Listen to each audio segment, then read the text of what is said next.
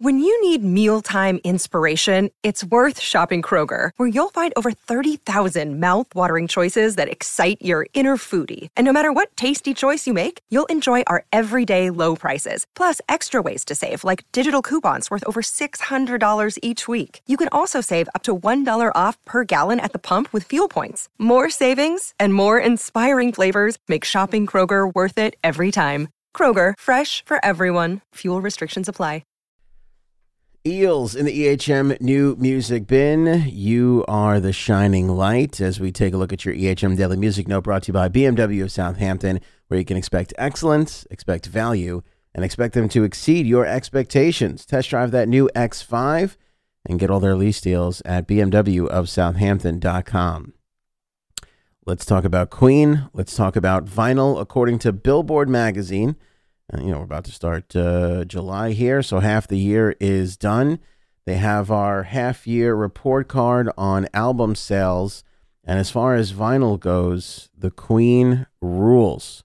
Number one vinyl record so far in 2019 is Queen's Bohemian Rhapsody soundtrack, which sold 61,000 copies in the U.S. to reach number one on the list. Queen's Greatest Hits compilation took second place on that list with 49,000 in sales. So the film Bohemian Rhapsody really helping Queen's popularity, really bringing them back into the forefront of people's thoughts, especially when they're rolling on in to the old record store. Now, there's a couple of interesting things about this mid-year top 10 selling albums report.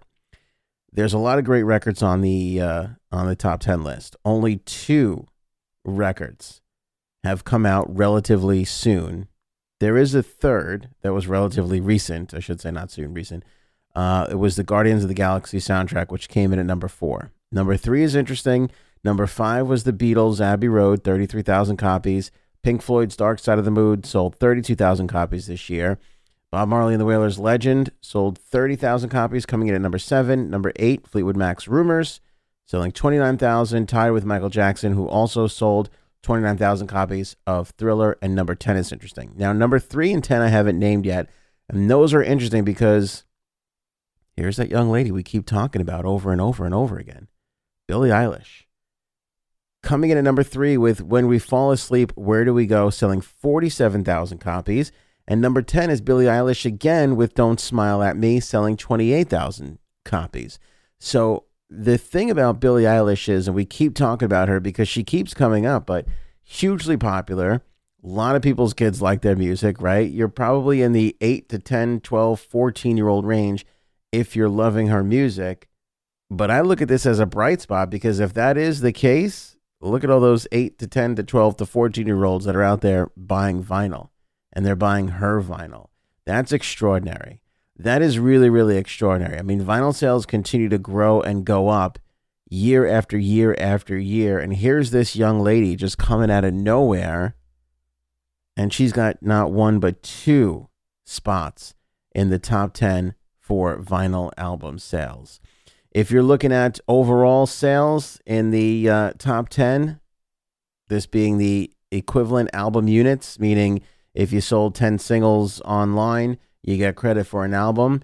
Ariana Grande's Thank You Next is at 1.5 million copies moved. By the way, Billie Eilish right behind her at 1.3.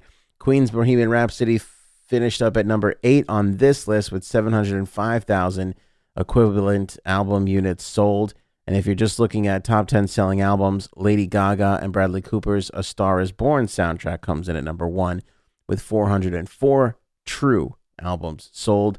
Jonas Brothers in at number 2, and number 3, Billie Eilish. Queen finished up number 6 on that list. No other rock artist managed to crack the top 10. This story is straight from WEHM.com. We'll put links and info up on the EHM Facebook page.